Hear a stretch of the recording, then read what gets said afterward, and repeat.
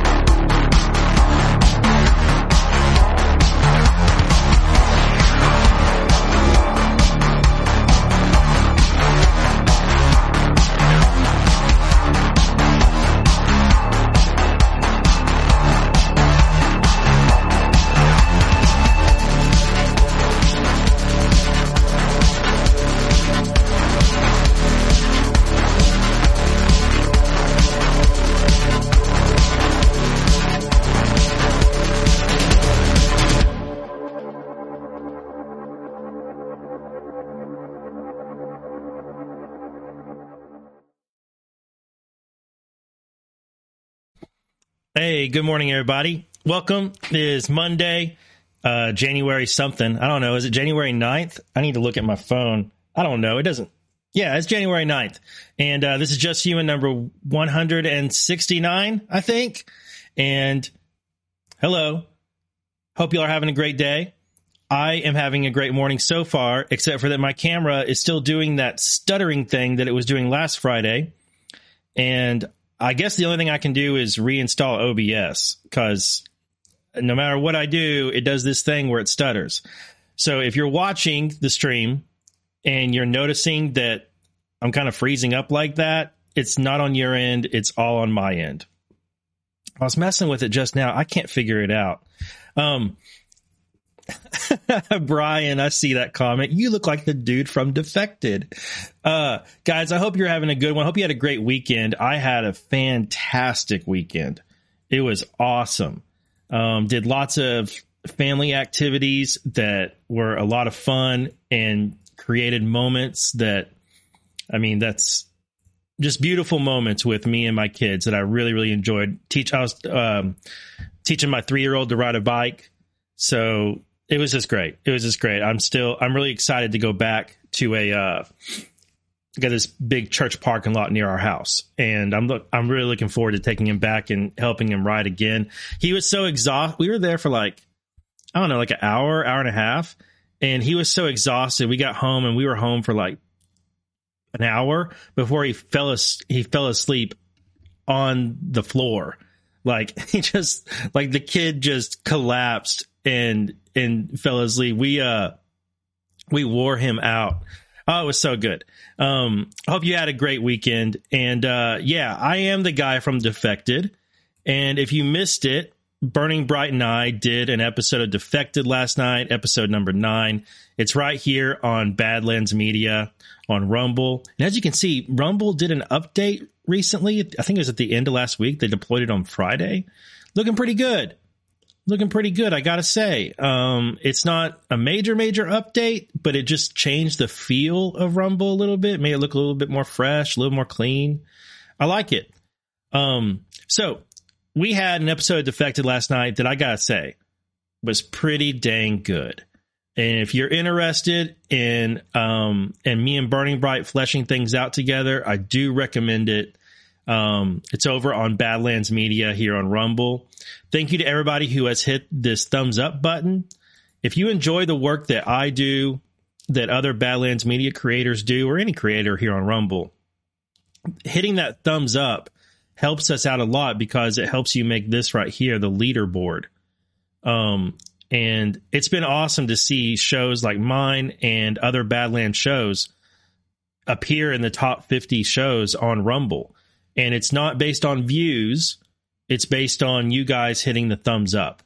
So thank you very much for all of your support doing that. All right, today I'm going to have to talk to you about some of the same things as last night because I need to tell my audience here that I got some stuff wrong last week, as you've probably figured out. I got some stuff way wrong, and that's okay. We get stuff wrong all the time, and I got stuff wrong. I got some things right, but I definitely got some things wrong, and I'm pretty happy about it. I'm rather giddy about it. So we're going to talk about that today, and let's see what else we got. I don't need what the world. I'm on the wrong. That's last week. Here we go. So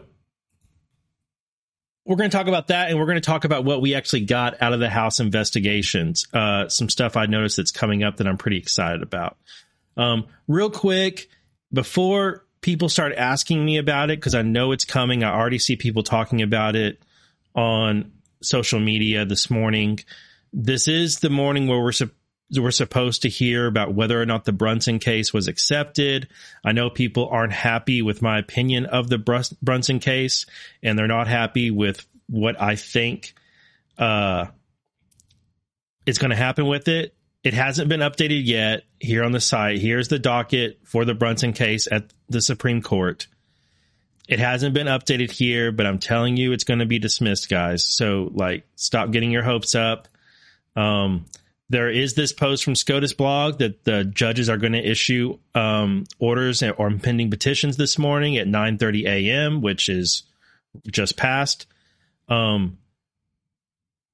Nowhere in here does it mention the Brunson case. Now, there's people commenting about the Brunson case, but right here, this stream of oral arguments, there's not going to be the Brunson case here. I'm just telling you guys. I'm just telling you. I'm sorry to tell you that, but yeah. So let's talk about this speakership thing.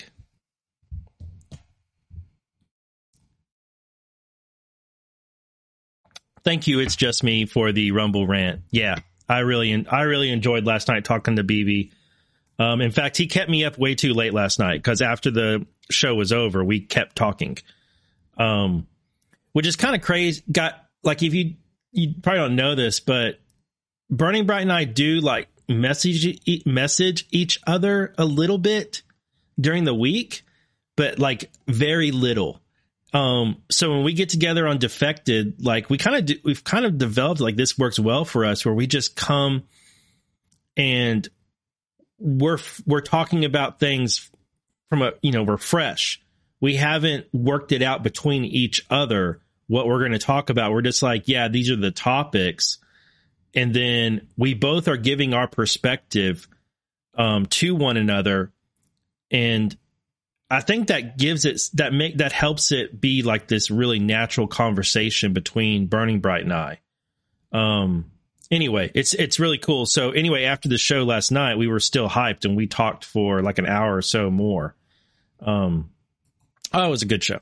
All right. So the speakership. And actually, let me go. I know my screen's going to stutter, but let me go over here to full screen.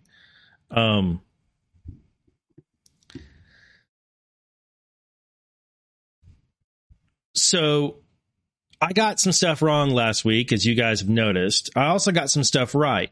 And I don't think that's too dissimilar from everybody else. But the difference is I put myself out there. And everybody was aware of just how wrong I was, and they let me know about it. But going into the speakership battle earlier last week, I knew the whole time that McCarthy was going to be the speaker. Like, there was never any doubt. And the reason there wasn't any doubt is because he's Trump's pick. That's who Trump's want. That's who Trump wants, and Trump runs the Republican Party. And because there wasn't a viable alternative. The closest thing to a viable alternative of someone who was going to be speaker was Hakeem Jeffries. So there was either going to be Hakeem Jeffries or it was going to be McCarthy. That's it. That's the only two things that could have happened. And everybody was getting wrapped up on this stuff, and I was like, man, like, y'all are getting carried away thinking that it's going to be Jordan, or it's going to be Biggs, or it's going to be someone else. Like, I like those people, and I understand why everybody else likes those people, and I understand why you would want them to be speaker, but they simply don't have the vote. So why are we letting ourselves believe otherwise and getting wrapped up into a narrative that it was possible for it to be someone else? And then Tuesday came and they had the arguments, and what really threw me off is that people were rooting for the defeat of Trump's pick, who was McCarthy. And Gates saying that it's either going to be, it's never McCarthy, and I don't care if Hakeem Jeffries is speaker, I'm going to defeat McCarthy. Which, when I heard that, I got to admit, I heard that as I'm going to defeat Trump's pick. And that's what really made me sus of the whole thing. And then on Tuesday night, I started seeing the exact same conservative incorporated influencer accounts who were bashing Trump during the midterms, that week of the midterms voting, and saying that Trump no longer has the influence he used to have. It's time for Trump to bow out. We need to move on to DeSantis. Trump was great, but he made a lot of mistakes, blah, blah, blah. I mean, remember right there on the day of the midterm elections, and then for days afterward, we saw who was fake MAGA. Those same accounts, those same people were seizing on this speakership battle and were using it to make the same argument again. That Trump is done. Trump isn't as influential as he used to be. He shouldn't have. Keeps making these mistakes with people. And so I was like, man, I am not trusting this. And at the same time, as I was saying that I'm not for this, I don't think it's a good idea for them to sink McCarthy. Not because I like McCarthy, not because I'm a McCarthy fan, but because you got to be for something. They're telling us what they're against, but they got to be for something. And I had people messaging me all last week saying, this is kayfabe, Kyle. You're the kayfabe guy. Can't you figure out that this is kayfabe? But what most of them meant, I can't say that every single one of them meant this, but most of them meant that Trump doesn't actually want McCarthy. Most of the people that were messaging me and telling me it was kayfabe were telling me, they were saying that Trump was engaging in kayfabe and that he really didn't want McCarthy. And I knew that wasn't true. I knew that Trump actually did want McCarthy. And I was just, I saw people getting emotional, and there's like so many people just posting F McCarthy over and over again and similar. And I was like, guys, it's going to be McCarthy. But as the week progressed, I was watching Badlands Media. And as I was watching Badlands Media, I started thinking, okay, you guys are bringing me over to the usefulness of this process of blocking McCarthy for now and getting these concessions. And then there would be some concessions granted, and they would be good ones, and then they would still block McCarthy. And then there'd be some more concessions granted, and they'd still block McCarthy. And I was getting a little bit frustrated because, like, okay, at what point do you guys decide that there's enough concessions that have been made? But I was watching that, and I was thinking is going pretty good. But at some point, they're going to have to confirm McCarthy. And Trump came out on Thursday and said, this is a good process. We're getting good things done. This is going to be good for America. This battle that's happening in the GOP. And I am standing by McCarthy, but it's good that Republicans are standing up in the House and they're getting a better deal out of it or whatever. I'm paraphrasing what he said, but that was the point of it. So I was like, okay, this is if Trump wanted to end this, I remember thinking on Thursday, if Trump wanted to end this whole process, he could. If he wanted these MAGA Republicans to stop blocking his pick for speaker, he could. But he doesn't. And he's standing by. He's like, this is a good process. I still want McCarthy, but this is good. So that made me feel a lot better.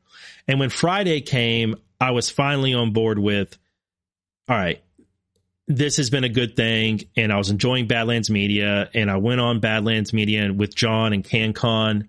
And CanCon was only there for a short time. I wish he had been there more, but he was traveling. And Chris Paul was there. And we had a great discussion. And watching it all fold out that night, by the time we got to Friday night, I was like, man, this is brilliant. And I went into this more deeply last night on Defected with Burning Bright. You really should watch it if you want a fuller explanation of everything.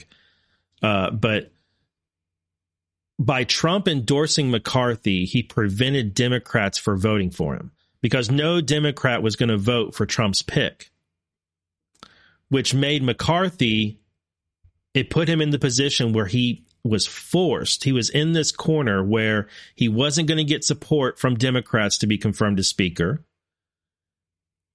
But he had to get these MAGA Republicans to vote for him or vote present, which is what they ended up doing, to lower the denominator so he could get the majority. And they got like every concession out of him that they needed. They got tons of concessions that are super important and ended up being this great deal. And it turns out that even though Matt Gaetz threw me off with his commentary, he was basically doing the classic negotiation technique of I want everything or I walk, like just asking for way more than was possible in order to negotiate down and get as many concessions as he could. I mean, it was brilliant. It was art. Yeah, Paula. It was art of the deal. It was absolutely art of the deal. And looking back on it, it's pretty obvious that was what was going on. And I don't want to flesh out everything I mentioned last night, but at the end of it, I was thinking, you know what? Everybody who was bashing MTG this week, of which there were many people who were MAGA who started bashing MTG, but everybody that was bashing MTG was wrong. She was with Trump the entire time. She was backing Trump's pick the entire time, and she was playing the role that she needed to play the entire time. And everybody who was bashing Gaetz, including me, was wrong. Because Gaetz was playing the role that he needed to play the entire time. Yeah, he said some things that were insulting to Trump. And yeah, he was trying to sink Trump's pick, but he was doing that for the purpose of negotiation. And everybody who was bashing this showdown, including me, was wrong. Because the negotiation and the showdown that we watched happen on the floor resulted in a much better deal for Republicans, for the House, all the House members. Really, it's a better deal for everybody. And our House is better. The Republican Party is better, and the House is going to be better. It's going to function better. It's going to function truer to what it was originally set up to be. Not perfect, but better. A lot better. And everybody who was bashing Trump, of which there were many, and many of them, they were the same people who were bashing him during the midterms and right after the midterms. They were wrong too. But at the same time, everybody who was praising MTG was right. And everybody who was praising Gates and the group who were opposing McCarthy were right. Everybody who was praising this showdown was right. And everyone who trusted Trump was right. So I really feel like it's this unique situation where the kayfabe was so good.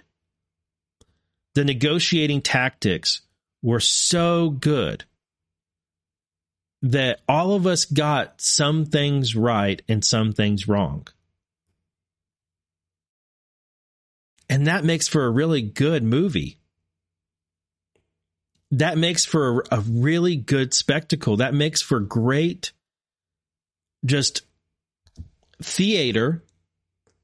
And I'm not trying to convince you that every single thing about it was staged, but a lot of it was staged.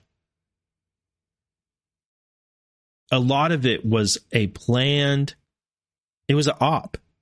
It was absolutely an op to give cover to certain people so they could negotiate for certain things in order to move the House in the direction that Trump wanted it to move in. And now we have McCarthy, who I agree, HQ Lion, McCarthy was in on it the entire time. The entire time. And McCarthy, now being the speaker, he's going to be held on this really short leash to where one person can cause a motion to vacate, which I'm going to explain here in a little bit.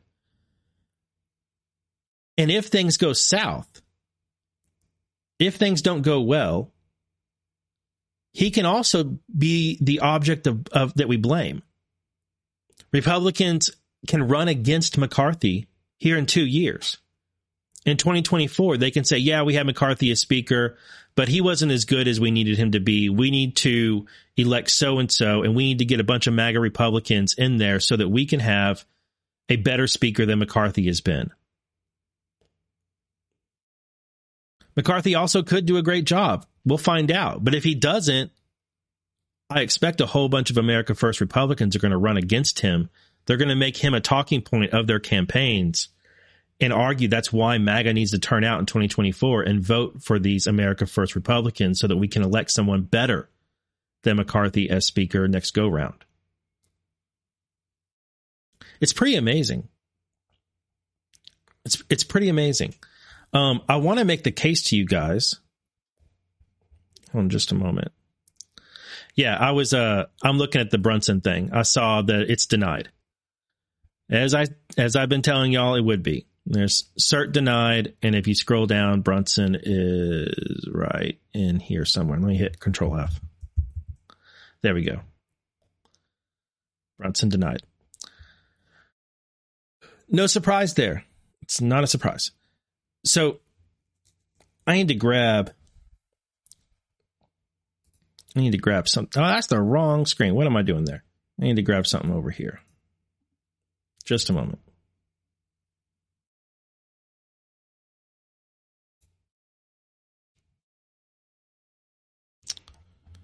Just a moment.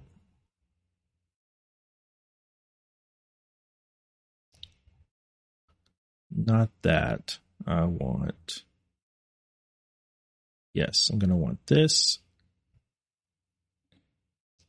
This and this.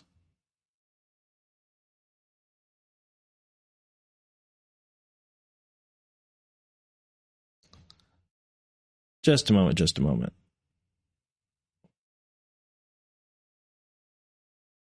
There it is. There it is. This is what I want.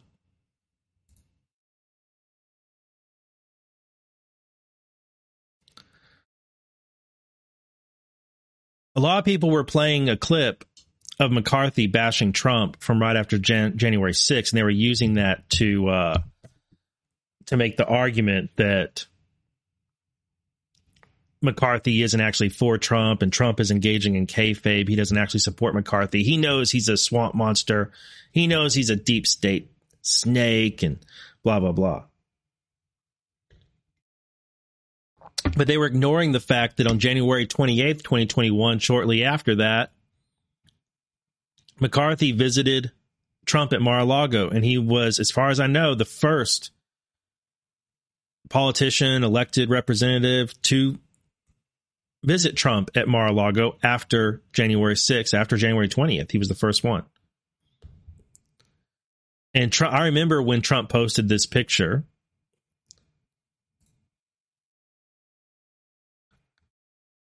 and Trump put out this statement. It's one of his first statements, if not the first statement he ever put out through his website. I don't remember if he put one out before this, but it was one of the first.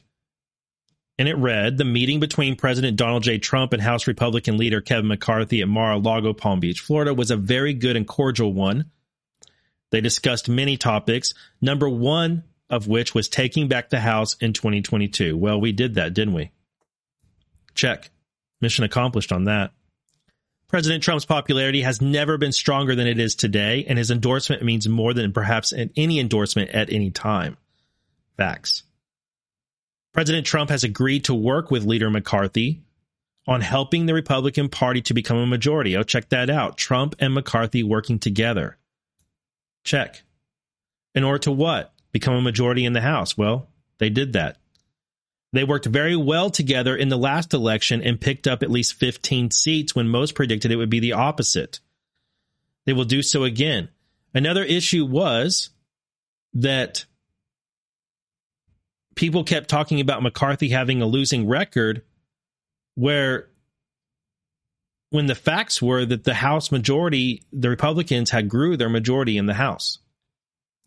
So it didn't make sense to say this guy is nothing but a loser. He just keeps losing seats. No, he won us some seats.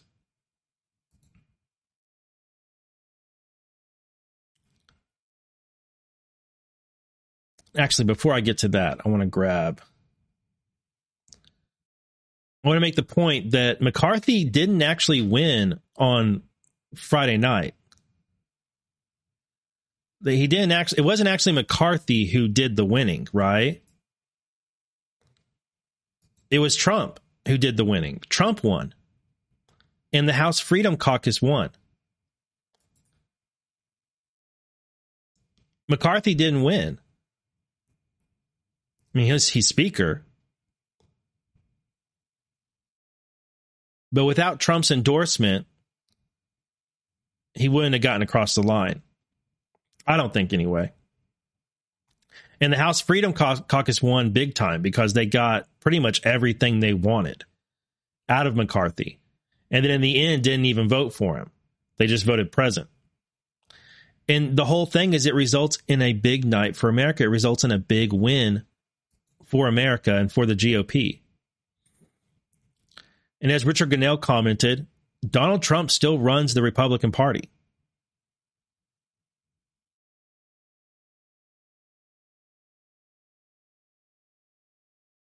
I mean, it's just a fact. Donald Trump runs the Republican Party.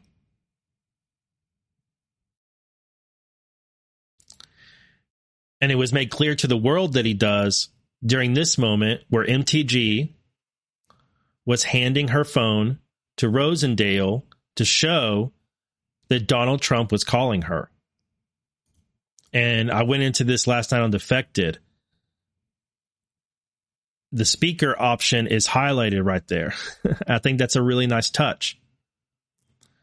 This photo is absolutely staged. A professional photographer up in like the galley or whatever it's called took this picture when Trump called. This moment right here is the same moment where there was the Gates and McCarthy were arguing. This was during the part where they were looking like they were going to adjourn, but they weren't going to adjourn. And then you had Rogers come over and there was a little bit of a struggle over there. Things got kind of physical. It was at that moment that DJT was on the phone with MTG, and she was handing the phone to Rosendale, and they staged this photo. And then that photographer or somebody got that photo to MTG's people. And if you look, she posted this photo at 12:01 a.m. on January 7th, minute after midnight. And then she posted it on True Social at 12:02.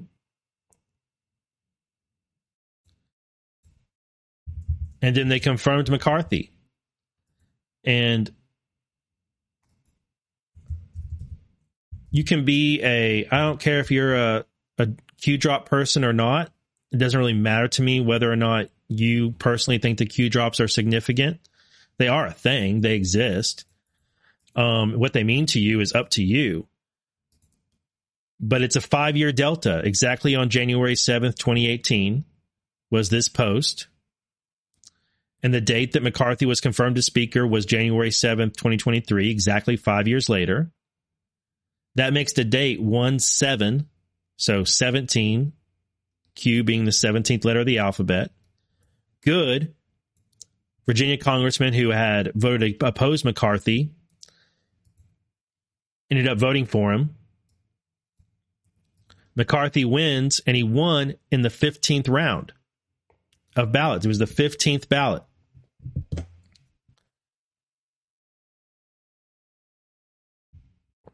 And as I've said before, when it comes to the drops, I look for 3 points of contact. I look for 3 things to connect it. That way I don't make big leaps and connect things that don't deserve to be connected. So I look for date, time, keywords, names, context, theme.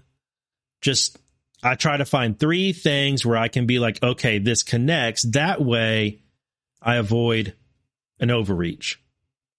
And right here you have the date. It's the same date. McCarthy was confirmed on January 7th, 2023, exactly 5 years to the day. Good is one of the congressmen who flipped his vote to McCarthy. It was a win, and it happened in the 15th round. In my opinion, this drop combined with this photo, combined with everything that we saw played out last night, tells you that this was an operation that was planned, and it went exactly how Trump wanted it to go. And also Trump tells you that it went how he wanted it to go. The speaker selection process, as crazy as it may seem, has made it all much bigger and more important than if it was done the more conventional way. Congratulations to Kevin McCarthy and our great Republican Party.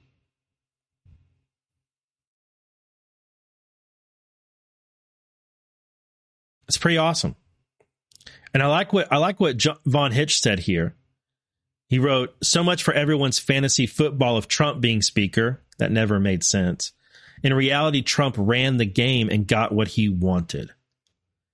In that process, he showed America and sent a signal that the Uniparty is now going to have to bargain with America First MAGA patriots, or MAGA candidate.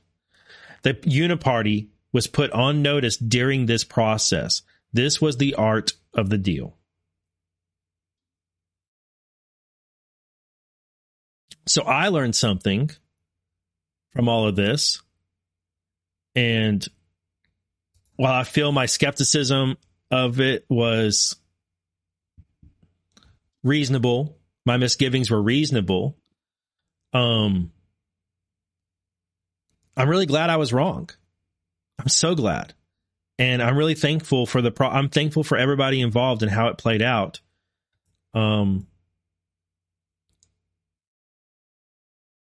Yeah. What a week. What an awesome beginning to the year 2023.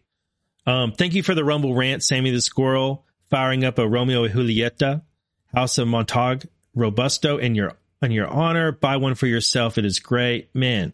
House of Montague. Hey, yeah, that sounds excellent. I need a cigar. I should have gotten a cigar this past this past weekend, but I didn't manage to go by the store. Brogent says, last week on Twitter was so much fun. Left, right, Uniparty, Deep State, fake MAGA were all talking shit. They were. MTG phone confirmation let them all know Trump is in full control. It crushed all their momentum. Read DeSantis. Yeah. Yeah, it did. It made so many of them look like fools. G Shaver 53, thank you very much for that big Rumble rant. Love the show and all the amazing analysis that you offer to the community. It's encouraging to know that you are just human and you even struggle to figure everything out. I am just human. I am absolutely just human. Just trying to figure this stuff out, man. And when I get it wrong, I get it wrong, and I got to own it.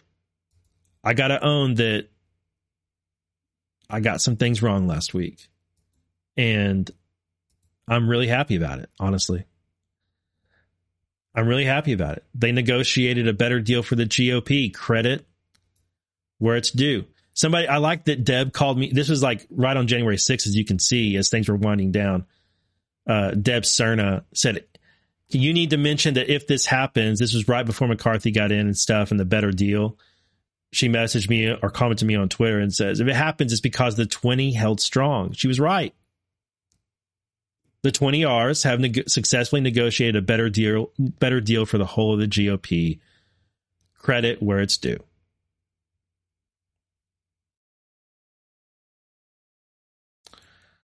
All right. Yeah. And R. Terrell, that is right. Brunson petition has been denied. I told y'all that was what was going to happen. And I really wish people would stop getting their hopes up in things that don't really make sense. Anyway, I've said enough. I've said enough about Brunson. Not gonna do an I told you so tour. All right, let me set this up right here because I need those. And here, let's have a laugh for a moment. The bad lip reading Twitter account has been phenomenal throughout this thing. And that moment where McCarthy and Gates were getting into a little bit of an argument, this bad lip reading edition right here is hilarious. Just a moment. Get the audio right. All right. Son, what does a gopher build? Can you say it? Well, who knows? A really rich doctor said you were a bummer. And I think you don't know algebra. No, we're talking science, bud. The science of what? Is that a tiger? One of your friends promised me I could flick you in your face. Absolutely, you may not do that. Hit him in his cringy smirk, for real. Say any cereal name. Cinnamon Toast Crunch. You're like people in the 12th century.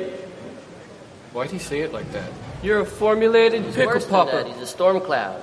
I don't like you, dude. And there's a tiger. That's it. You two guys sent the tiger. What? I did No. not me. What I mean, tiger? That's. That is reprehensible. Okay, yeah. Okay, Brad? I'm a horrible person. Brad, I'll report you to Nadine. I just want your leg bones to be okay. I brought the tiger. Really, you got somebody on the organ now? Hey man, you're gonna pay for dinner. You're gonna pay. No.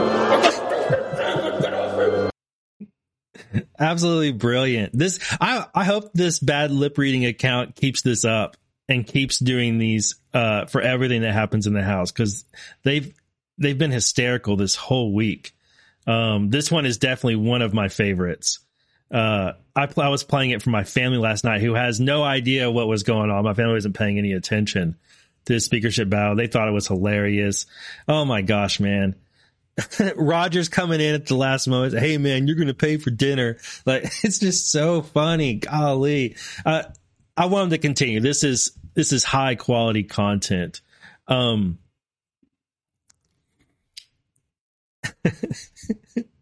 So UK Neil, great follow on True Social and on Twitter, said for those still bawling the tears over McCarthy becoming House Speaker, feel free to go back and read from July 2021. This also coincides with Just Humans' post earlier regarding Trump and McCarthy meeting earlier that year. I showed you that. And this is it right here. I can close this.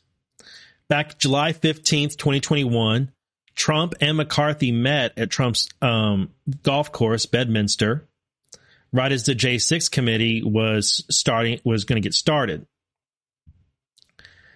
And let me zoom this in a little bit for y'all. House GOP leader Kevin McCarthy met with Donald Trump on Thursday at the former president's Bedminster, New Jersey golf club as the California Republican is considering which members of his conference to appoint to a special committee tasked with investigating the deadly January 6th riot at the Capitol. Now remember, McCarthy could have done a lot to support the January 6th committee. He didn't do it, guys. If McCarthy was uniparty, if he was swamp, if he was working against Trump, why didn't he fully back the January 6th committee? It's a fair question. In a statement after the meeting, McCarthy said he and Trump had a, quote, productive conversation regarding House Republicans' record fundraising, upcoming congressional special elections, and the latest work being carried out to target vulnerable Democrats. The meeting came the day after the Select Committee and investigating the Capitol riot said it was to hold its first public hearing on July 27th. McCarthy's trip to Bedminster also coincided with a series of new revelations this week surrounding Trump's final days in office, blah, blah, blah. The timing of Trump meetings shows McCarthy remains loyal to the former president. Sources say his picks for the committee will likely be supporters and defenders of Trump. It is expected that the GOP leader will avoid controversial firebrands like Gates and Green, in part because House Speaker Nancy Pelosi reserves the right to veto his picks. And remember, they ended up not putting any of his picks on. He ended up pulling them because he couldn't get the people in there that he wanted. McCarthy previously met with Trump in Mar-a-Lago on January 27th after initially being critical of the former president's handling of the January 6th insurrection. McCarthy has since joined many members of his conference in trying to move on and downplay the insurrection and its aftermath. And I found more on Trump and McCarthy working together this past summer, also in July. So that was from July 2021. July of this year, Trump and McCarthy both appeared at the America First Agenda Summit in Las Vegas. And the full, it's like 10 hours long, all these speakers that were there. And Trump gave a great speech at it, it's fairly typical Trump speech from that time period where he was talking about how things are going so wrong with the Biden administration and for the country. And he was listing off all the things very similar to some of the rally speeches we heard between July and October of last year, of last year now. But right before, here's Trump, okay? Right before Trump speaks, who was there? Kevin McCarthy and Newt Gingrich. And Kevin McCarthy, I listened to his segment, and it was good. He laid out a vision for the Republican Party going forward, which matched Trump's vision. Now, I'm not trying to defend McCarthy and try and tell you that actually, oh my gosh, there is Natalia Trumpo right there. Natalia Trumpo, I don't know if you're watching today, but I see you right there. I'm not trying to tell you that McCarthy is great and he's not trying to defend him, not trying to tell you that he's actually America First. I don't really think he is. I think he's a California Republican, which means he's a moderate. But he knows which way the wind blows. And he knows that Trump is the leader of the party. And I think he has enough agreements with Trump that they can work together and have been working together this entire time.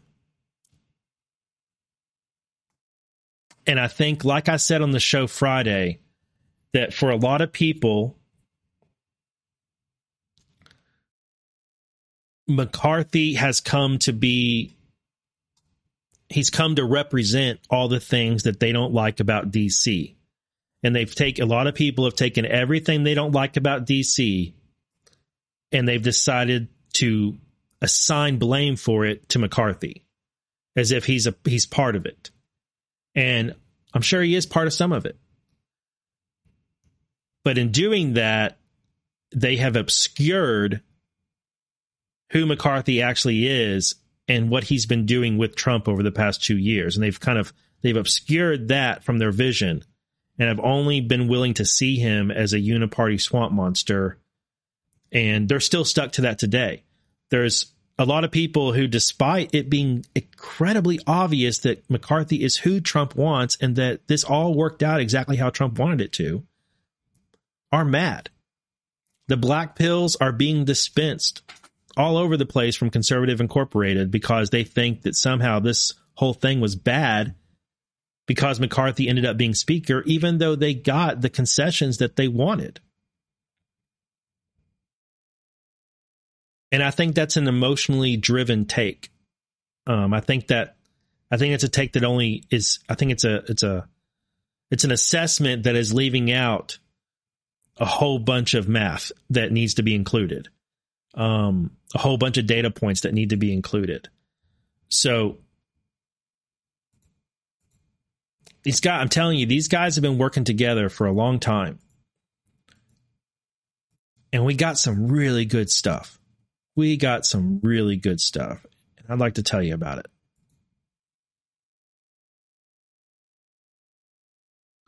RL Skeeter, thank you very much for the Rumble rant. They say, Kyle, what are your thoughts about Carrie Lake and her next step? There was news about something big coming up in Arizona. I haven't checked into the latest about Carrie Lake and what's going on with her. I like Carrie Lake's lawsuit a lot, and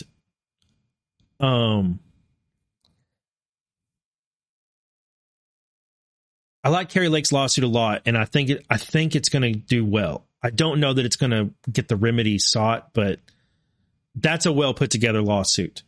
But I'm not up to speed on the latest happenings with it. So I need to catch up on Carrie Lake news, just to be honest with you.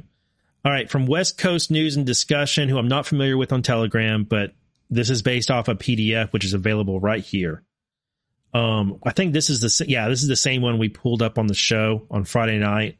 Here are the bullet points of it. Changing to standing rules. A single congressperson can act to remove speaker if he goes back on his word or policy agenda. And I'm going to tell you how that works here in just a minute. No more omnibus bills dropped in the dead of night before a vote. Bills must be single issue and allow at least 72 hours to read them. That's good. That's very good. I do think that a little bit of people getting upset about how they don't have time to read the bill, it's a little bit of an exaggeration because the bill's in discussion, usually, not all the time. The bill's in discussion, everybody's getting pieces of it, or their clerks are getting pieces of it at a time. So when it eventually becomes one big bill and it's put to a vote, they have read much of it. It's been this ongoing thing as they're developing the bill. But still, it's good for them to put a bill forth so at least the public can read the whole thing. I think to me, that's more the point. Not so much the representatives have 72 hours to read it. To me, it's more so that we have 72 hours to read it, and we can call in, message, whatever, to tell them, don't vote for this shit. COVID mandates will be ended, including funding for them. No more increases on the debt ceiling. Restoration of requirement for a 3/5 supermajority to vote on tax increases. Reinstatement of the Holman Rule, which allows for the reduction of salary or firing of specific federal employees or cut a specific program. Authorization of funds to cover expenses for resolving contested elections. Bills to be up for vote. Development of a plan to increase oil and gas production in the U.S. Rescind funding for the 87,000 new IRS agents. Authorization of the Secretary of Homeland Security to suspend the entry of aliens. Not the space kind, the illegal border crossing kind. Prohibition of draining the Strategic Petroleum Reserve and selling it to China and others. Term limits. Requirement of national instant criminal background check system to notify U.S. Immigration and Customs Enforcement and relevant state and local law enforcement whenever a person illegally in the U.S. attempts to receive a firearm. By the way, on the term limits thing, that's going to require a constitutional amendment, I believe. So just FYI, they may vote on it, but it's going to require the Constitution to be amended, I believe. Prohibition of taxpayer-funded abortions. Prohibition of healthcare workers from failing to provide proper care in the case of child who survives an abortion or attempted abortion.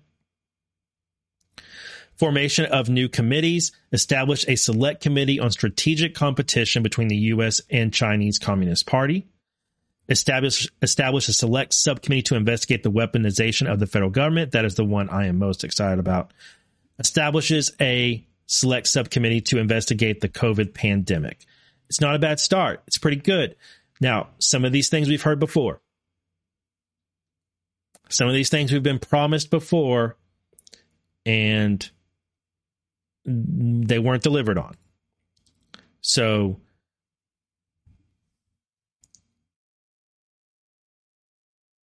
not just like I said, don't get your hopes up on some things. I'm not going to get my hopes up that we're going to get every single thing on here. But I want them to try. I sure want them to try. And if they don't, if McCarthy does anything to block any of this or getting in the way of it, and it goes to the point where a member thinks that he is actually breaking his promises, breaking the agreement they made, they can start a motion to vacate. This is the leash that McCarthy's going to be on, and it's tight. This is how it's going to work. A motion to vacate the chair is a procedure rank and file lawmakers can use to remove the speaker. Current GOP rules allow for a majority of House Republicans to trigger the effort. Now it's going to be just one. McCarthy had previously agreed to drop the threshold to just 5. And honestly, guys, I thought 5 was sufficient. I got to admit, I thought 5 was sufficient because there's definitely 5 MAGA Republicans who are willing to do this. We just saw that happen. But one, there's much less margin for him to offend any of these guys. McCarthy had previously dropped the threshold, blah, blah, blah, blah, blah. How would it work? A member would have to introduce the resolution on the floor. If they introduce it as privileged resolution, it would force the House to take it up at some point. Most likely, there wouldn't be a quick up or down vote on removing the speaker. It could be delayed for a certain period of time, and there could be a number of procedural votes as well on whether to refer it to a committee or on whether it is considered appropriate. If it does come to a floor vote, the motion needs a simple majority to pass. Thus, if all members are present and voting, it would need just 218 votes to pass in this Congress.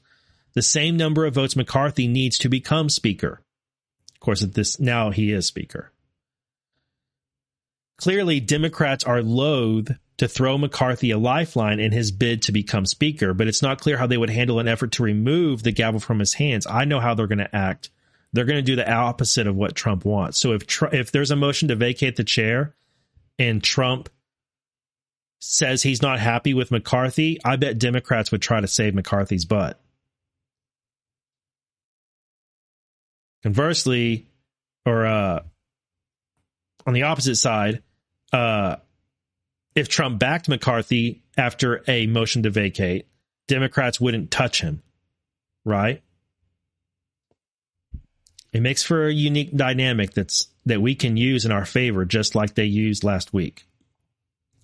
If Democrats did vote to remove the speaker, that would give McCarthy a cushion of 4 votes. He would be removed if 5 or more Republicans voted with all Democrats. However, the last time this came up in 2015, Democrats signaled they wouldn't go along with a plan to remove Speaker Boehner, largely because they feared a more conservative speaker would emerge. The history, all right, the motion has only been used in once in American history. In 1910, an unsuccessful push to vacate the chair ultimately led to a series of procedural votes that ended up weakening then Speaker Joseph Cannon of Illinois. The little-known procedural vote was discussed in GOP circles in the late 1990s when frustration was building with then Speaker Gingrich of Georgia. But it was revived on Capitol Hill in 2015 by a backbench congressman with a bone to pick with GOP leaders. That congressman was Mark Meadows, Trump's chief of staff. He filed a motion to vacate the chair against Boehner on July 28, 2015, and Boehner ultimately resigned amid the GOP mutiny. That's going to be fresh in McCarthy's mind, guys. McCarthy was there during that time, and he's going to remember this mutiny that happened, and it's going to be fresh in his mind this past week where these Republicans stood up to him and made all these demands and got them. So I think McCarthy is going to, I think the odds are McCarthy is going to stick to the agreement he made because he knows these Republicans are very willing to challenge his speakership, his speakership, you know? All right. Now, my favorite thing, or what I'm most looking forward to, I guess, is this bill for the Select Committee on Weaponization of the Federal Government. Now, this is going to be voted on today or tomorrow. Is it? I'll look in just a minute. It's going to be this week, but I can't remember if it's today or tomorrow. But anyway, this resolution right here. This is establishing a select subcommittee on the weaponization of the federal government as a select investigative subcommittee of the Committee on the Judiciary. So that's going to be Jordan's committee. All right. Section 1, Select Subcommittee on the Weaponization of the Federal Government. Establishment, composition, establishment. There is hereby established for the 118th Congress a select investigative subcommittee of the Committee on the Judiciary called the Select Subcommittee on the Weaponization of the Federal Government. The Select Subcommittee shall be composed of the chair and ranking minority member of the Committee on the Judiciary. So that's going to be Jim Jordan. Plus 13 other members, delegates, or the resident commissioner appointed by the Speaker, of whom not more than 5 shall be appointed in consultation with the minority leader. So there's going to be no more than 5 Democrats on this. The Speaker shall designate 1 member of the Select Committee as its chair, probably going to be Jordan. Any vacancy in the Select Subcommittee shall be filled in the same manner as the original appointment. Each member appointed to the Select Subcommittee shall be treated as though a member of the Committee on the Judiciary. So that means they're going to have access just like the Judiciary Committee does. Now, functions. The Select Subcommittee is authorized and directed to conduct a full and complete investigation and study, and not later than January 2nd, 2025, issue a final report to the House on its findings and such interim reports as it deems necessary. Some folks were upset by this date. This committee is going to investigate, it's going to study, and it's going to make recommendations in its final report. The report is due not later than January 2nd, 2025, and they can issue reports in the interim when they want to. But I saw a lot of commentary that, they're going to be 2 years investigating. That's ridiculous. It's just going to go on forever. It doesn't matter, whatever. Nothing's going to come out of this. The point I want to make to you guys is that, one, they can do this. They can issue this final report before January 2nd, 2025 if they want to.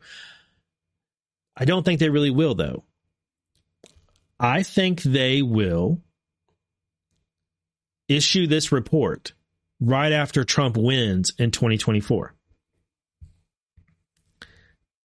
A report due January 2nd, 2025 is perfectly timed for a second Trump administration to come in and implement the recommendations that are in this report.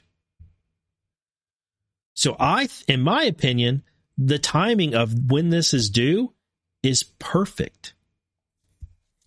I think it's perfect. Because if you give a report on the weaponization of the federal government to the Biden administration, what do you think they're going to do with it? Do you think they're actually going to do anything with that report? Are they going to make any changes?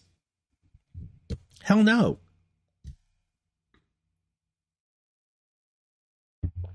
The time to issue it is right at the beginning of the next Trump administration, so they can implement the recommendations that are in the report. I think it makes all the sense in the world. All right.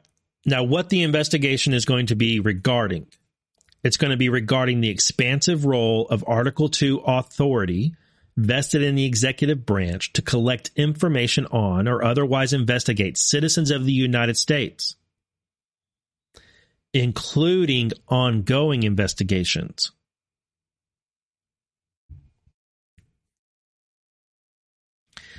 That's pretty interesting. What comes to mind immediately are the January 6th prisoners. But I'm sure it'll be more than that. Next thing they're going to investigate: how executive branch agencies work with, obtain information from, and provide information to the private sector, nonprofit entities, or other government agencies to facilitate actions against American citizens. In other words, what we've been learning in the Twitter files. That's it right there. And they're supposed to include, as part of their investigation, illegal or improper activity, unconstitutional or unethical activities that were engaged in by the executive branch or private sector against citizens of the United States. Next, they're to investigate and study how executive branch agencies collect, compile, analyze, use, or disseminate information about citizens of the United States, including any unconstitutional, illegal, or unethical activities committed against citizens of the United States. Next, they're to investigate and study and issue a report on the laws, programs, and activities of the executive branch as they relate to the collection of information on citizens of the United States and the sources and methods used for the collection of that information. Again, the Twitter files, illegal spying on Americans. Good stuff. Also, any other issues related to the violations of civil liberties of citizens of the United States. That makes me think of voting. That makes me think of protesting. That makes me think of First Amendment rights. Also, any other matter relating to information collected pursuant to the investigation conducted under this paragraph at any time during the 118th Congress.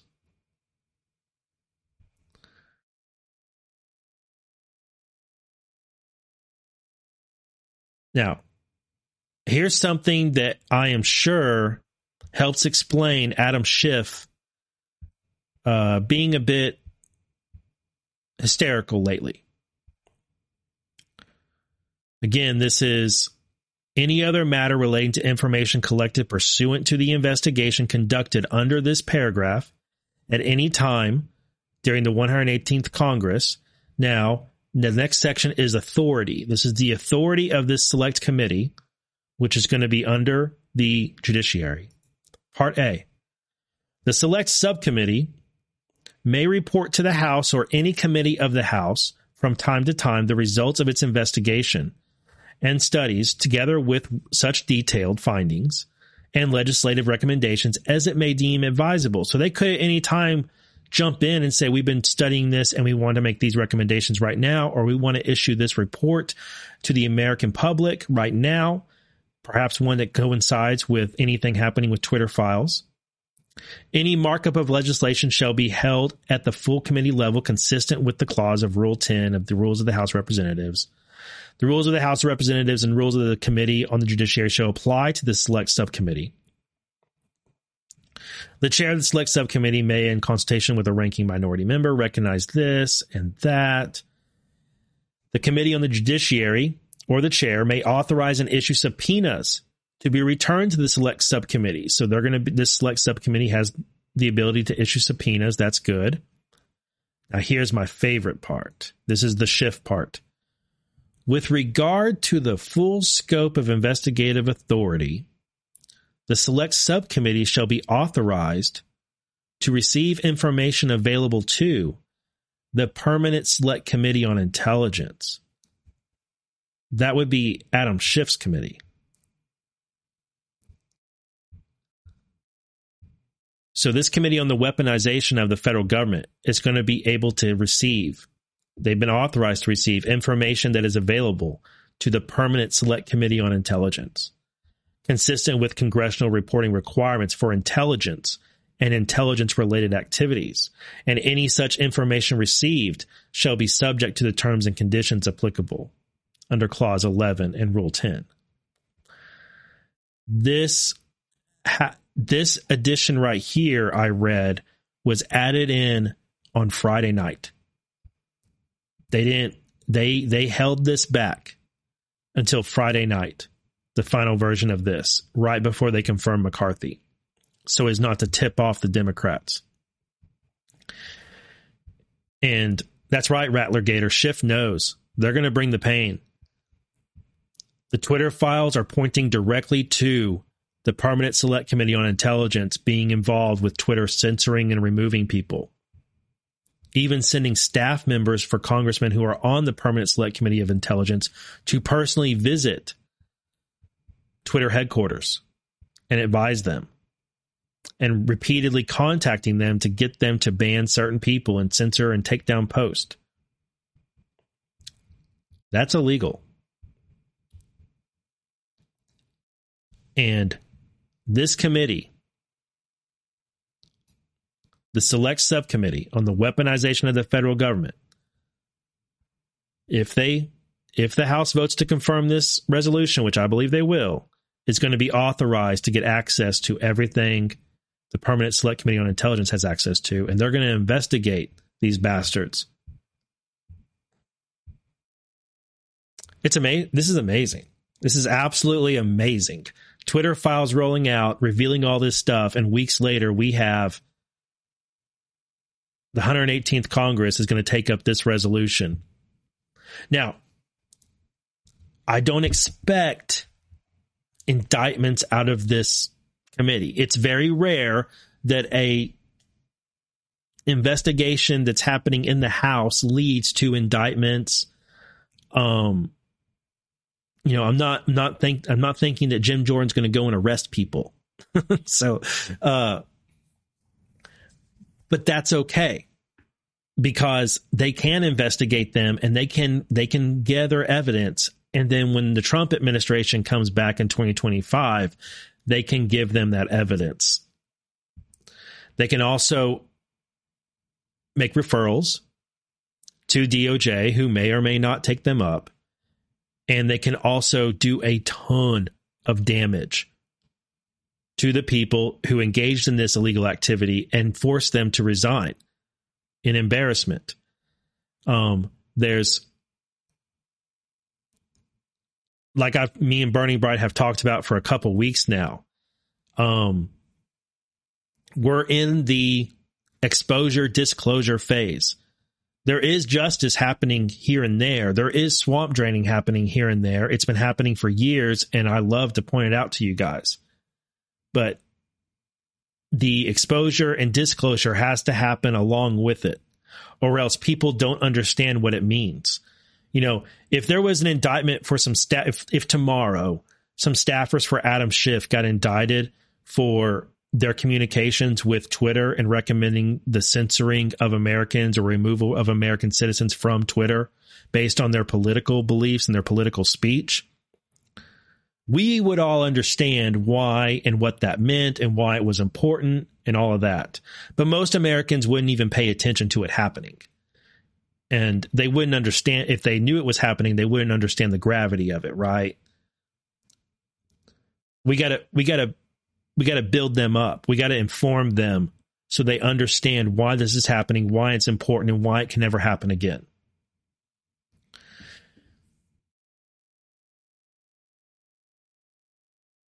So I'm really excited about that. I want to make sure, I can't remember if Kyle changed. I gotta say, guys, like, one of the benefits of developing a good filter, and I'm not saying I have the best filter, but one of the benefits of developing a good filter is you can find some good reporting from people on the left, and you can glean from it what is actually good in their reporting, and you can filter out what's bad, what's biased, what's useless, what's their commentary, and like Kyle Cheney was reporting on this this committee right here. Okay, yeah, he just said the vote is next week. Let me grab this.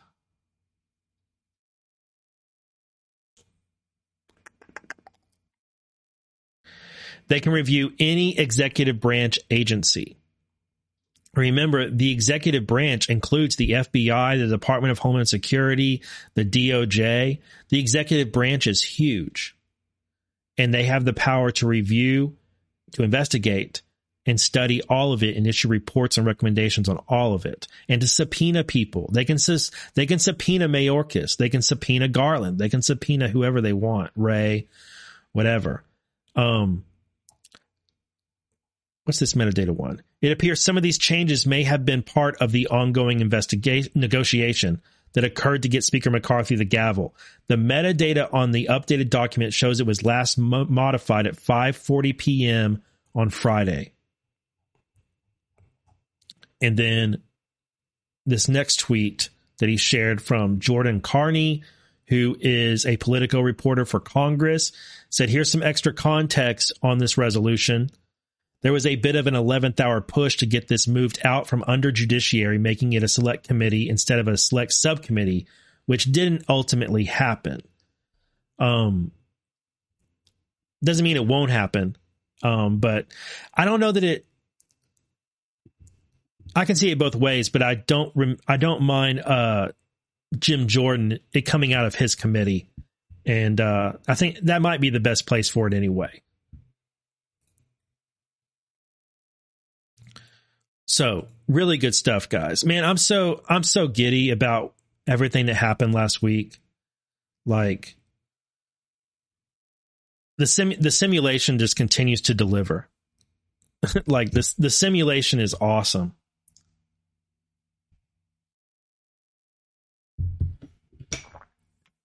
Trump continues to deliver, doesn't he? I do not remember why I bookmarked this post, but let's go ahead and grab it. Oh, it's been deleted. Oh no. Well, I grabbed it for some reason. I don't remember what it was, but they deleted it. I wonder why. Okay. Well, I know what I didn't, there's something else I grabbed that I wanted to show you guys, and now is a good time for me to play it. Just a moment. Here we go. I'm going to play this clip for you guys, and I'm going to take just a short break to get another beverage. And we'll continue with the show a little longer. This is a clip from Friday night, me and John and Chris chatting during the confirmation process. Let me make sure this is unmuted.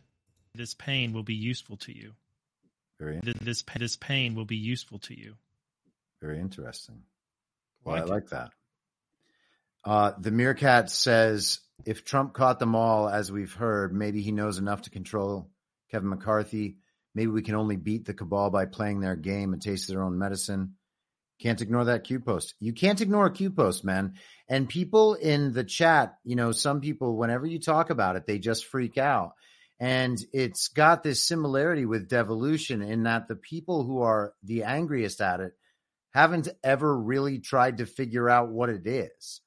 And if you try to figure out what it is and you understand, you just look at it as information among other information. It's not there to hurt you. You're not going to just become some lunatic by looking at information on the internet. At the very, very, very minimum, if you were to read the first 50 Q posts, you would see topic after topic after topic after topic that relates to our politics and to the corruption in our politics. And you could simply learn about every one of those topics totally separate from anything having to do with Q. And you would be far, far more informed about politics and what's happening in the world right now than you are right now. So for that reason alone, they matter. The Q posts exist, okay? No matter what, they exist. They're out there. People know about them. There are millions and millions of Q followers in the world. That might be the most significant information phenomenon in the history of man.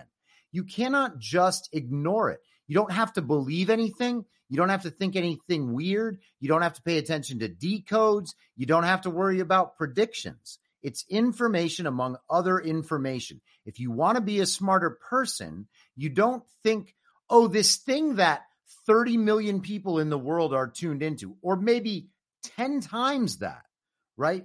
You don't just sit there and think, oh, that's something I shouldn't bother finding out for myself. It's honestly so ignorant for people to not even look into it and then still talk shit. I feel like you're yelling at me a little bit because I have. Oh, no. I know. And again, people treat devolution the same way. And let me say one more thing before I finish this rant, okay? I look at devolution and Q both as pieces of a much, much larger puzzle, right? We have this map of reality, and it's broken up into all these little puzzle pieces. And no matter what, you're never going to have all the pieces. Maybe you get 40% or 60%. People who are on Instagram and TikTok all day and watching the mainstream news, they have like 5 puzzle pieces out of 100,000, right? So what you're being given in these different ways of passing this information along, you're being given extra puzzle pieces that help you figure out how to interpret the world in a holistic way, okay? You're never going to get all the way there. If these things help you get closer to that, then they are useful and you should not ignore them. In fact, you ignore them at your own peril. Two things. First of all, I would argue that the people who only have 5 puzzle pieces have puzzle pieces to a completely different puzzle. It's a completely like false reality. Yes, exactly. Fair, yeah. Yeah. Second, with I haven't read through the Q drops because I've wanted to remain unbiased. I still don't know if I'm going to write more to my series or not. But it's like the Q drops.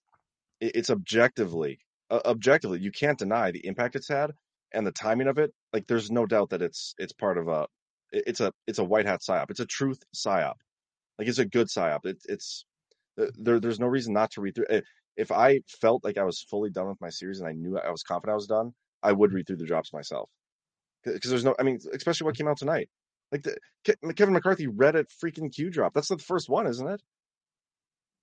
It's not the first one, but it's one of the most important ones. And Plus and this, the Q like, proof, this one right here is absolutely amazing. This is astounding. This is one of the most massive Q proofs that I can recall right now. Yes. And it's not even close to being the only one tonight. No. Yeah, go ahead. Yeah, awesome rant from Chris Paul. And he's absolutely right. It's just information. It's just information. Make of it what you will. But you can't deny that it exists and there's some sort of significance to it. And you can't deny that there's something about it that is connected to Trump, and it keeps coming up over and over again. And it pointed us to things that we didn't know were going on. It pointed us in the direction of information so that people would dig into it more. And there's merit to it. There's so much merit to it. And I don't want everybody to become a Q fan and like get into Q and the drops. But I do have kind of a belief here that eventually almost everybody is going to be a fan of it. In the way that people look back at operations in other like military campaigns and look back at things that happened in history and are a fan of studying that and are impressed by it. I don't think that everybody will ever be a Q fan or whatnot, however you want to describe it. But I do think at some point almost everybody is going to appreciate it. Like in the fullness of time, they're going to look back and they're going to appreciate what it was and what it did. And my friend Burning Bright wrote this incredible piece called We Are Q. And I think it's pretty awesome. And I think I have just enough time left in the show to read it to you.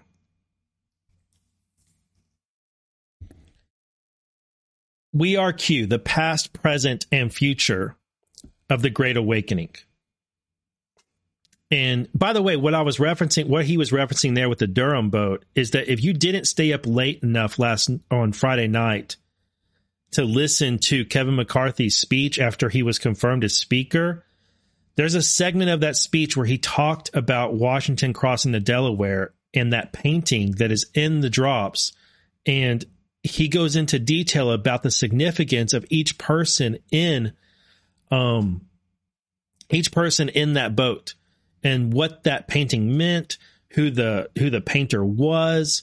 And I was listening to it, and the whole time I was thinking, oh man, he's referencing a Q drop right after we just got this huge Q proof on his confirmation. And then he goes on to talk about a painting that is very much associated with Q and Anons.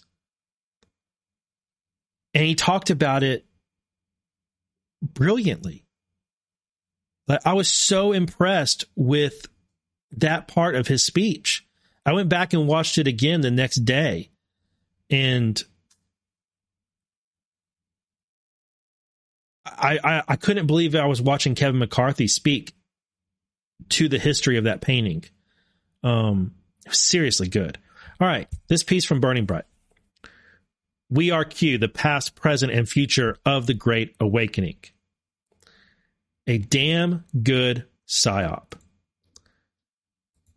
This is how one of the most respected figures, and for good reason, in the MAGA and America First movements referred to the Q operation on a recent appearance on a popular show. He's talking about the Michael Flynn appearance recently. It was a provocative statement, one delivered with intensity and seeming heart by General Michael T. Flynn. Here, let me go ahead. I'll grab the clip. Let's play the clip. Give me just a minute. I wanted to dive into fifth generation warfare as kind of the theme. And I have some specific questions for you based upon that, like some pertain to the Chinese Communist Party, some pertaining to the globalists and, that whole arrangement. And then I think it'd be good to talk about just different psychological operations, but then have a segment about QAnon where I can just ask you very, kind of simple questions about it. 'Cause I think that there's people that still like they'll watch an interview with you where you say, look, this is don't fall for it. And they're like, oh, it's all optics, and of course he's not going to tell us that it's, so I want to try to just create clarity for people. Like, Seth, is your audience that stupid though? I mean, are people that stupid? I mean, look at what's happening in the House of Representatives today. I mean, this is historic. We have the first time in over 100 years, we have not been able to choose a Speaker of the House. If there's a goddamn plan that QAnon has, they better get it up and operating because, I'm not even sure I want to talk about it. I don't want to talk about it, actually, because I just think I'm that irritated by people still believing in this bullshit. Yeah. Yeah. I mean, I'd say that I think that a lot of people, they don't, you have like, I mean, again, Seth, Seth, I like you. But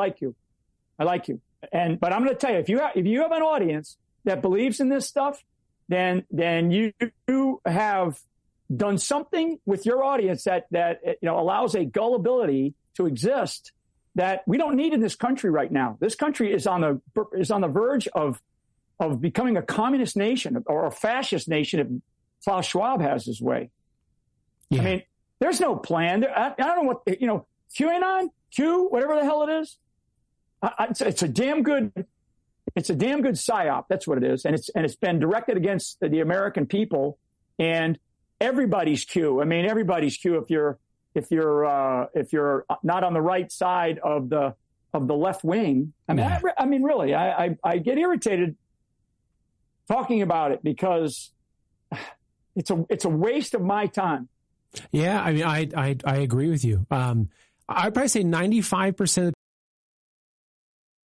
It was a provocative statement, one delivered with intensity and seeming heart by General Michael T. Flynn, and one that drew the attention of many in the Anon and Truth community.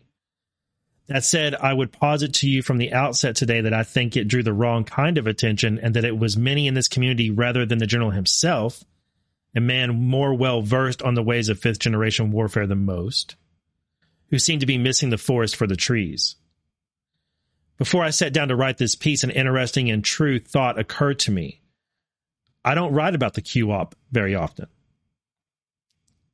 It's funny because I am what you might call a Q follower, having read all of the drops as they came out, or shortly thereafter, from October 27th, 2017, to the very rare cases where they continue to find their way onto the chans to this day. While I approached the operation, the MAGA-infused cultural movement, with healthy skepticism at first, it didn't take long for me to be about as firmly bought into what the anonymous account and its cagey trip codes were selling regarding the exposure of the decentralized criminal empire that put the most infamous crime organizations of all time to shame, as you could be. And I would guess I'm not alone in this community. Many of us found Q early, others found Q late. Rather, as I will discuss a bit later on, Q found us. I mention Q in my writing quite often, referring to the operation as the most influential information dissemination campaign in modern history, perhaps rivaling any in human history, given the ubiquitous and lightning speed nature of the transfer of information these days. I often draw comparisons between current events, from the political to the cultural to the criminal, in direct reference to the truths discovered, or at least brought to light, in the drops. And yet, I do not and have not written about the Q-op in great detail around these parts. I suppose a great part of the reason for that is an assumption, and perhaps a faulty one, that most reading these words, following my work and engaging with these theories and analysis I put out into the digital ether, are familiar with the op, perhaps more so than I am. That said, I thought the journal's comments, more so the reaction to those comments, warranted a slight detour from my planned analysis of ongoing socio-political events to give you a peek into my views on the Q-op, past, present, and future. And since I'm feeling more direct than lyrical today, I'll cut right to the chase and tell you in no uncertain terms that General Michael T. Flynn is absolutely right in describing Q as a damn good psyop. No matter the real intent of his words, which I will not pretend to know, and will even take at face value for the purpose of this analysis. Now, while many of you are likely nodding in agreement, there are likely some shaking their heads in admonishment or disbelief. A precious few may even have just unsubscribed from this newsletter.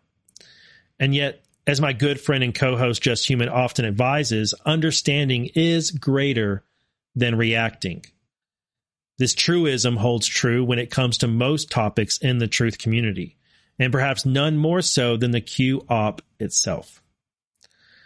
That said, while I will not pretend to know what Flynn meant by his words, I can tell you with confidence that I agree with them as spoken, even if my own cognitive filter views them from the perspective of an intellectual, logical, and yes, even spiritual certainty that the Q operation, the Q post, and the operators, civilian and military, behind the most influential digital movement of all time, have engineered the most powerful and the most positive and necessary counter-psyop ever deployed. Just as a Tomahawk missile is a tool of kinetic war, one that can be launched or deployed by either side on a battlefield, So too is a psyop a tool of psychological warfare, the most ubiquitous and far-reaching form of war in the modern age, where information is both a means of exerting control and of freeing one from it.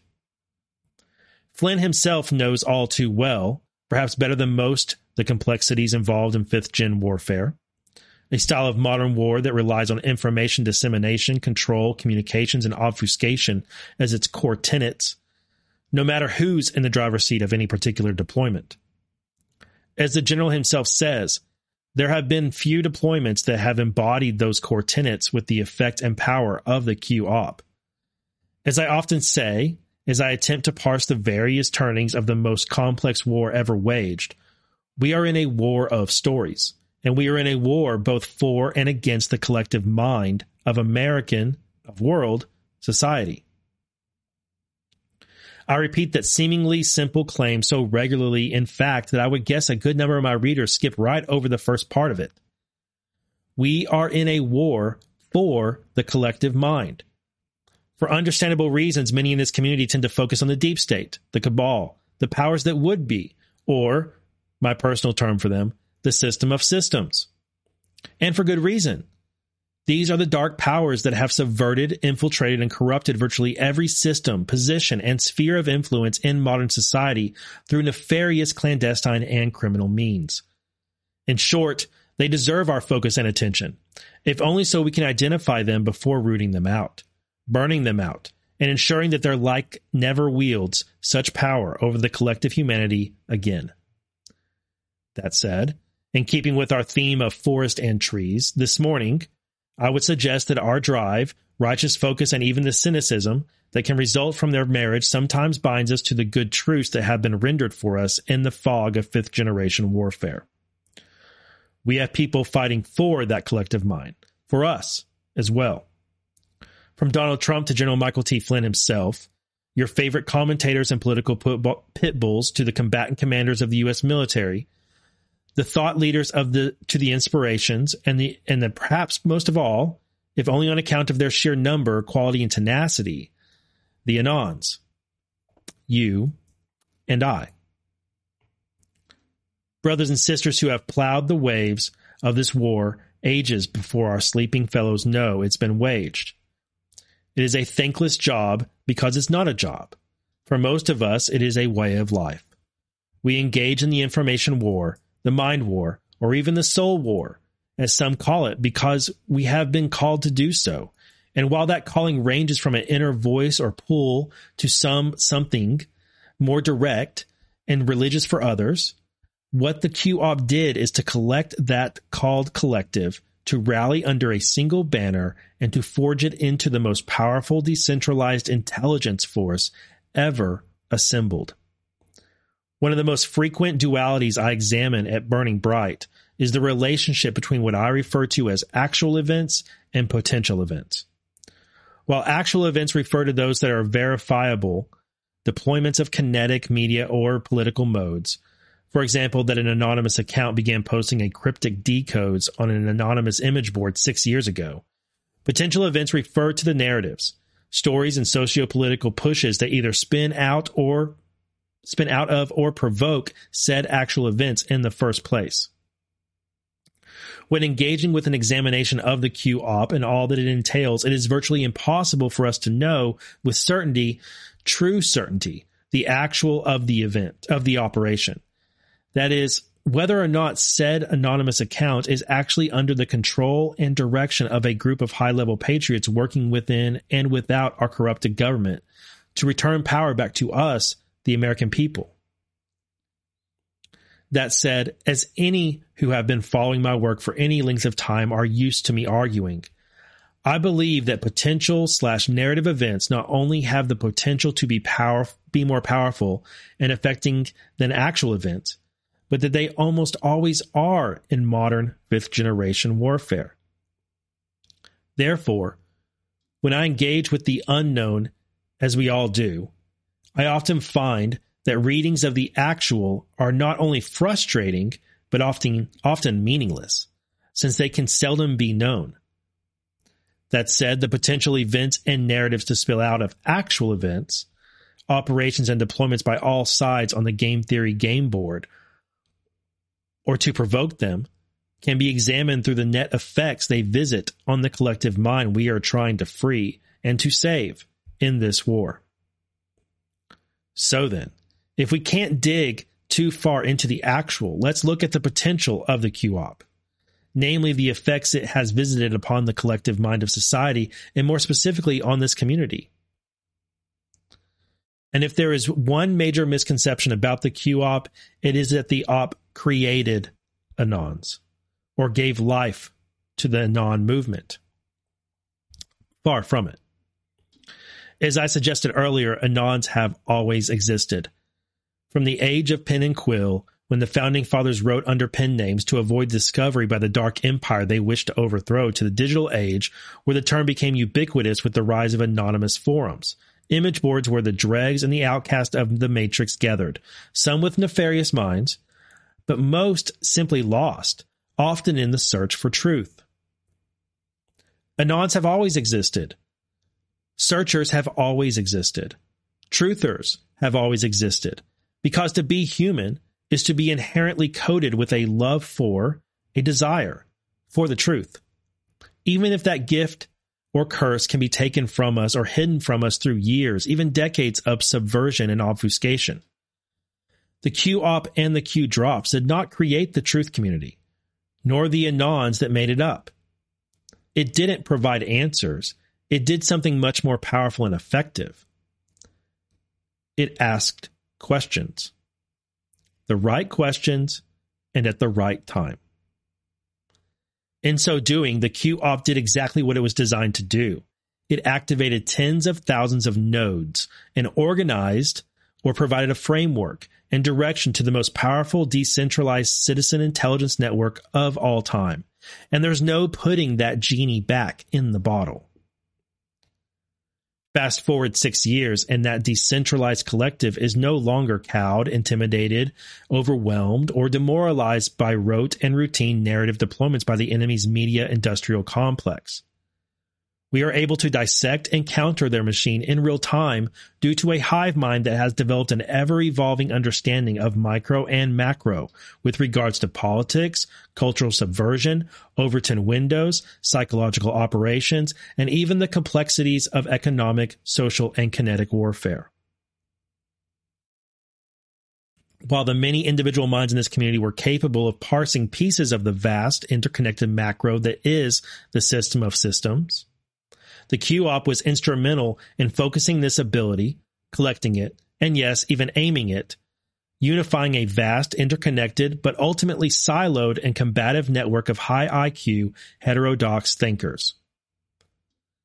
Q organized Anons not based on hierarchy or even ability, but in purpose. This is how we were unified.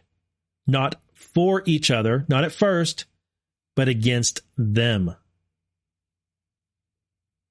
And while the painful, necessary exposure of those dark truths regarding the deep state cabal, the globalist system of systems, were difficult for many of us to accept at first, digging in the dark ultimately led to the most powerful gift the Q-op gave us. Rather, that it gave me. Hope. Hope that not only was the fight our fight, not futile, but that we actually had a chance to win. A damn good chance at that. This is what the Anons, what humanity has been missing, and for generations. Americans not only lost our way in terms of our systems, but in terms of our hearts, in terms of our hopes. Hope that we could not only build a better future, but a lasting one. Hope that not only could we find those who would seek to control us, to subjugate us, and yes, to harm our children, but hope that we could expose them, and in so doing, to prime them for justice in the corporeal realm that pales in comparison to what they might face after they leave it. This is my response to oft-repeated and rarely defended arguments from the Q-op somehow demotivated Anons, or that it provoked inaction or passivity. Nothing could be further from the truth, and most of you reading these words can attest to that much, if nothing else. Many of the brightest minds in the growing decentralized independent media, anons and citizen journalists, America First politicians, and thought leaders were motivated by this movement either directly or indirectly. This is where we stand now. We were largely trained by engagement with the Q-op to learn to parse and synthesize the information war in real time, map enemy networks and undercut narratives while deploying counter-narratives, and we have become so adept at it that we are doing it almost by reflex. The enemy has noticed this, and their panic is palpable, and for good reason. What we now have is a beautiful and unstoppable decentralized hive mind of citizen intelligence working 24 hours a day, 365 days a year to combat the enemy matrix, while waking up our fellows and ultimately leading them into a new restoration of American idealism, freedom, and sovereignty. And you know what? Patriots fighting both in and behind the halls of power didn't even need us to root out this corruption, nor to expose the system of systems. Not yet, anyway. But that time is coming. The Q-op wasn't disclosure. It was training. Training for when we're needed most. We are the information shock troopers. We are those who forged ahead. Those who know the beast face. We know its movements. We know its habits and its haunts. We know its strengths and its weaknesses. We know its fears. We know this because we have been shown it, because we have been guided so that when the beast is brought down and the pillars of its empire are crumbling, we can shepherd those who are lost into the world that will come. Their world will be brought down by the truth. Ours will be built by it and of it. I often say that truth is a one-way filter. For many, Q cracked the door open. We kicked it down. And there's no going back. Not for us, and certainly not for them. So, as I round into ending form on this unplanned detour into the op that started it all for many in this community, I would say to the most ardent Q followers and its skeptics alike, that Q did exactly what it was meant to do. If it was a white hat plan, it was more successful than any unifying disclosure operation ever deployed. If it was a black hat plan, then it backfired spectacularly. If it was a joke, a LARP, or a long con, then it landed like a cosmic miracle. The Q-op, the Q movement, and the Great Awakening that is ubiquitous with it were not created by figures in the shadows.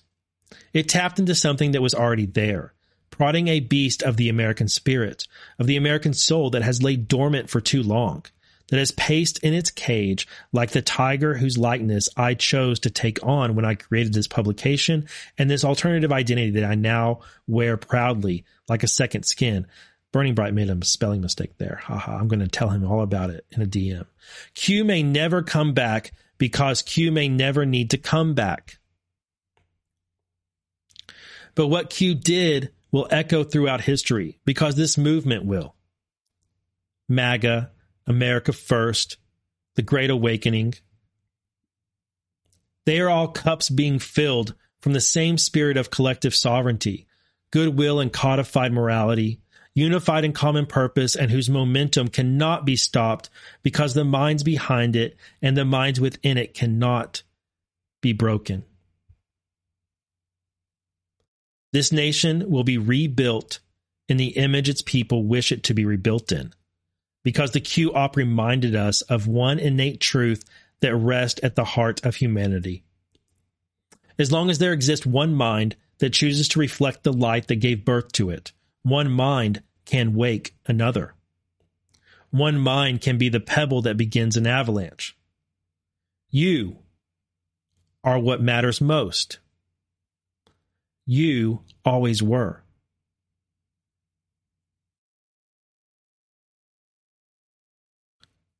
Without you collectively, there would have been no other way to bypass their control.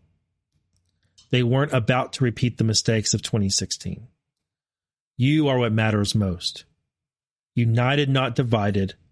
You awake, thinking for yourself is their greatest fear. Welcome to the digital battlefield, where we go one, we go all. Q. Q was not the end of anything, nor was it the beginning. It arrived, much like Gandalf himself, precisely when it needed to, providing a needed spark for so many who had lost hope against such a dark, subversive, and all-pervading enemy. Throughout the last several years, patriots the world over have been tested. Both those fighting on our behalf in or behind the halls of power and those fighting on the information battlefields the digital age has conjured. We have struggled, stumbled, and even fallen. We have been right about some things and wrong about many others. And yet, the movement that makes up America First, the Great Awakening, and yes, even Q lives on, stronger than ever, stronger with each passing day. So then, we reach the end point, the convergence between actual and potential, real and unreal, truth and fiction, and we're left in the same place we started in, no matter how each of us got here. This nation, this world, has been subverted by an ancient enemy whose form has taken on the system of systems. And that system must be brought down, first by exposure, then by disclosure, and eventually through justice. That is the truth. That is the mission. That is the end game. Q didn't teach us, Q made us remember. Remember ourselves and our purpose, along with something else, that there is good in this world and that it's worth fighting for. And unfortunately for them, no matter how the awakening process began for each of us and all of us, we will not stop until we see it done, because nothing can stop what is coming. So, what is Q? A damn good psyop. Nothing more, and certainly nothing less. Until next time, stay positive, stay based, and most importantly, stay bright.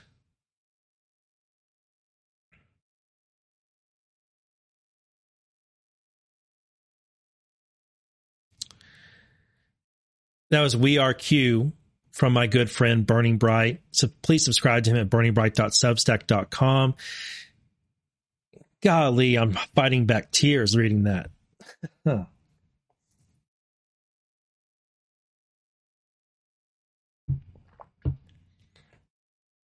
Damn it, Burning Bright, you hit me in the feels with that one.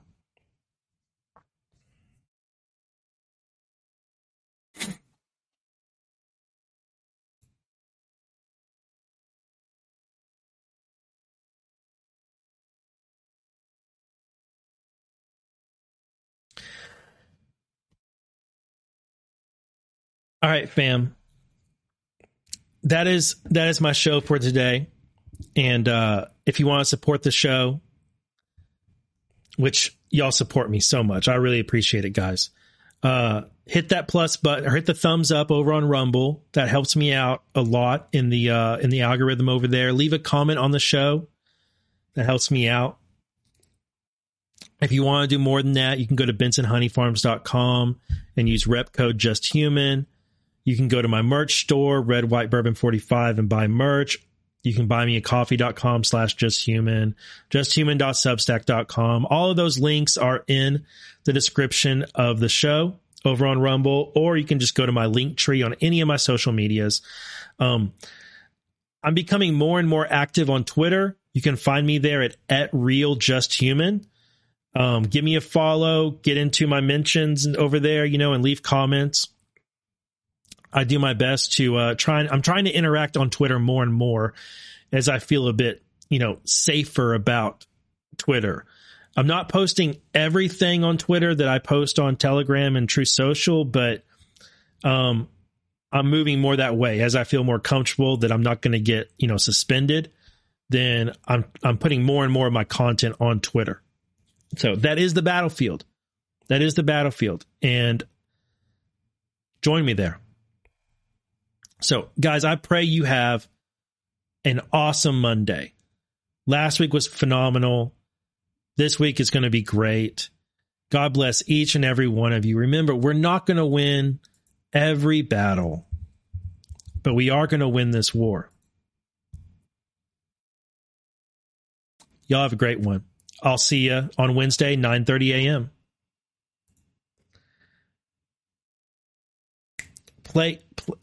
Play my song. Okay. I just teed up the ending of this show so well. Come on, Bandcamp, play this song. There we go. It had to be a Super Pro ending after that. It had to go back to Super Pro. Y'all have a great one. See ya.